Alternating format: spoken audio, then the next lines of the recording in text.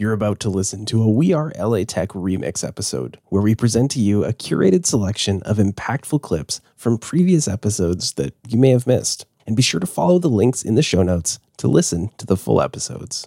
I'm Alex Blumberg, host of the podcast Startup, and you're listening to We Are LA Tech.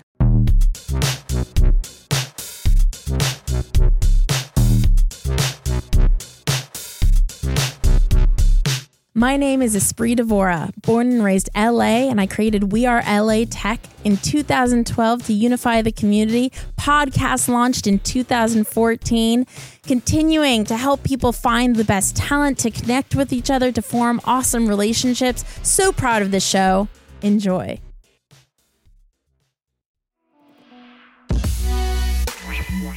Hi, my name is Elizabeth Tutas. I'm the head of community at Grid 110, which is a startup accelerator and nonprofit in Los Angeles that supports early stage entrepreneurs.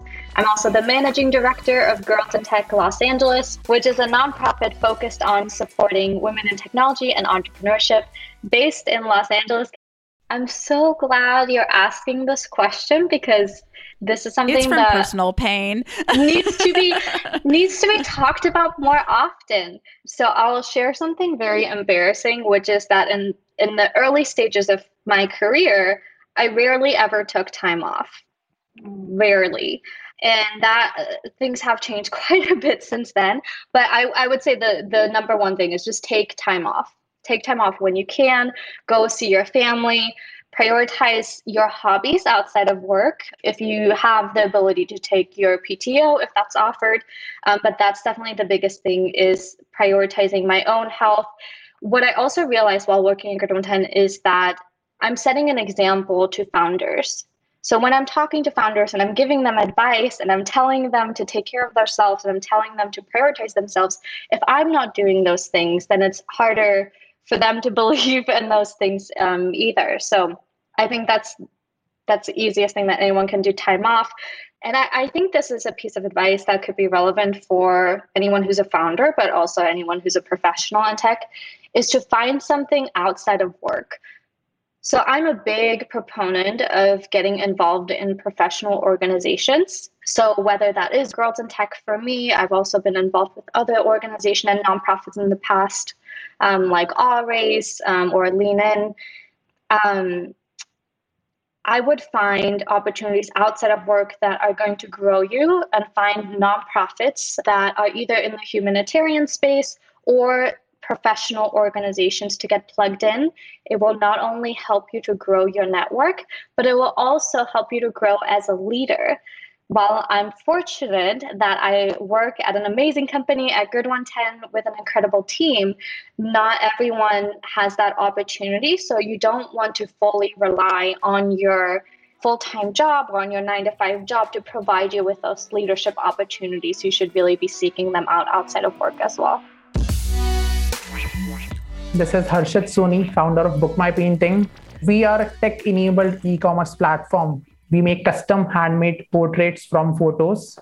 So the key to content marketing is copywriting and storytelling. I think, in fact, marketing can be summed up in these two words. Half of the marketing is all about copywriting and creating great hooks. And remaining half of the marketing is storytelling.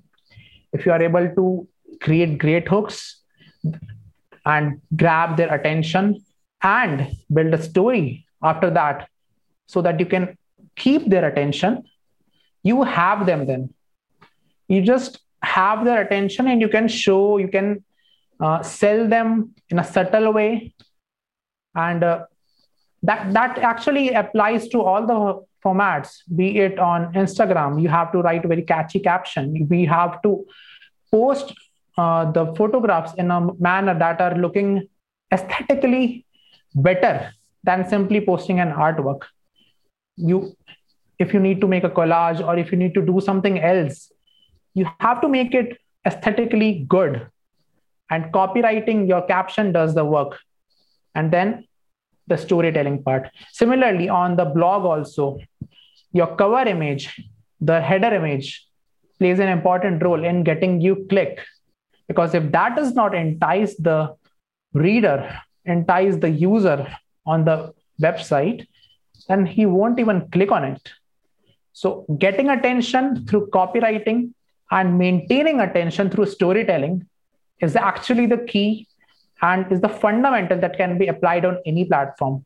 And that's how all the marketing works. Yes. And it's still hard to get eyeballs. How did you get those initial eyeballs? How did you get people to read your amazing copywriting? How did those people find you? So the initial traction, you have to actually push on those social platforms, be really consistent and figure out some key growth hacks there.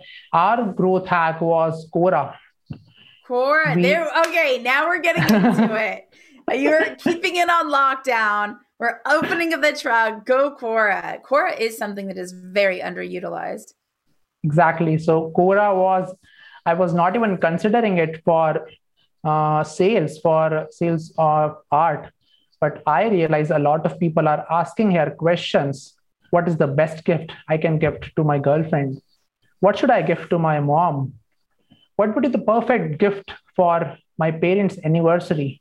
A lot of such direct questions and a lot of indirect questions where they were simply searching for a good present, not for a specific occasion. Like a lot of questions were very intriguing, and that's where we knew that we have to follow these. We have to understand what are the most followed questions and what are the questions that people are actively reading on them, because every question has some answers. It shows how many views it has. So we started answering those questions. I hired a bunch of people, go all into Quora and publish as many answers as possible, making it look natural. It should not look a sales post. It has to first answer the question and then it has to put in our Book My Painting photograph there, example there, or heading to website. So that was the key thing. So you have to find out exactly what platform can work best for you. Mm-hmm. Is it Quora? Is it Insta? Is it Facebook, Twitter, Reddit?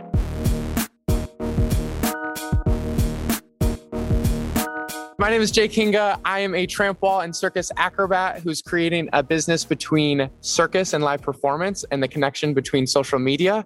I have 1.4 million followers on TikTok, and I'm currently based in Tarzana. I think I did a pretty good job for my niche, better than most people did. I will say it's a lot harder than people expect.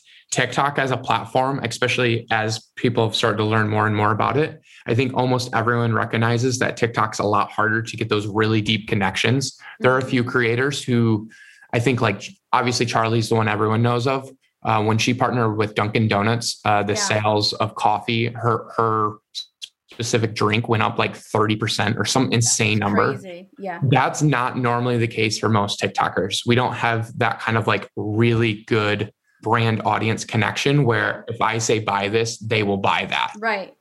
There are exceptions to every rule, but YouTubers, if you're spending 10 minutes every week with someone versus just like a few TikToks every week where it's like less than a minute long, there's just different scales to that. So I'm not a lifestyle kind of niche where you're paying attention to me brushing my teeth and putting on makeup and eating like a bagel. Like, I'm not doing normal everyday activities that you're relating. I'm not an Emma Chamberlain. I'm doing very specific, cool videos that make you go, wow. And then you get your serotonin boost and you scroll by. So it's like a very different category of entertainment, so to speak. But I did do one really good video. I'm pretty sure it was within the first month of me moving to Joshua Tree, probably the first 2 weeks. So TikTok still really hadn't, it was starting to spike. I had just made a new YouTube channel because before it was just like random stuff for like demo reels for circus. I made a new YouTube channel. My first YouTube video was literally just all of the TikToks that we'd made up into that point because we were crafting a storyline. Think WWE with trampolines.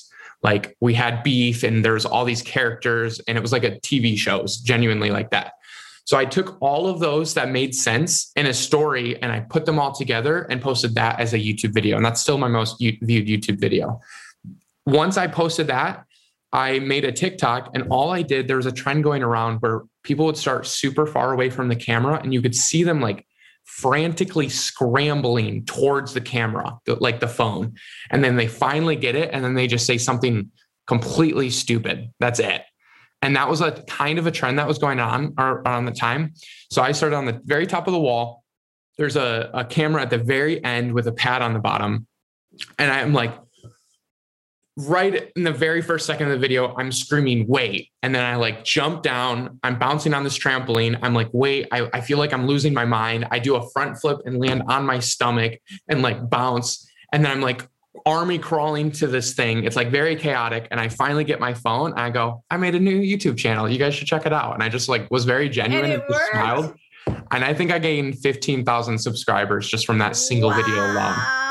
I think that video on TikTok has over 1.5 million views. The We Are LA Tech podcast is hosted and produced by me, Espree Devora. With help from Janice Geronimo. Edited by Corey Jennings. Production and voiceover by Adam Carroll. Music from Jay Huffman Live and Epidemic Sound. The We Are LA Tech podcast is a wearetech.fm production.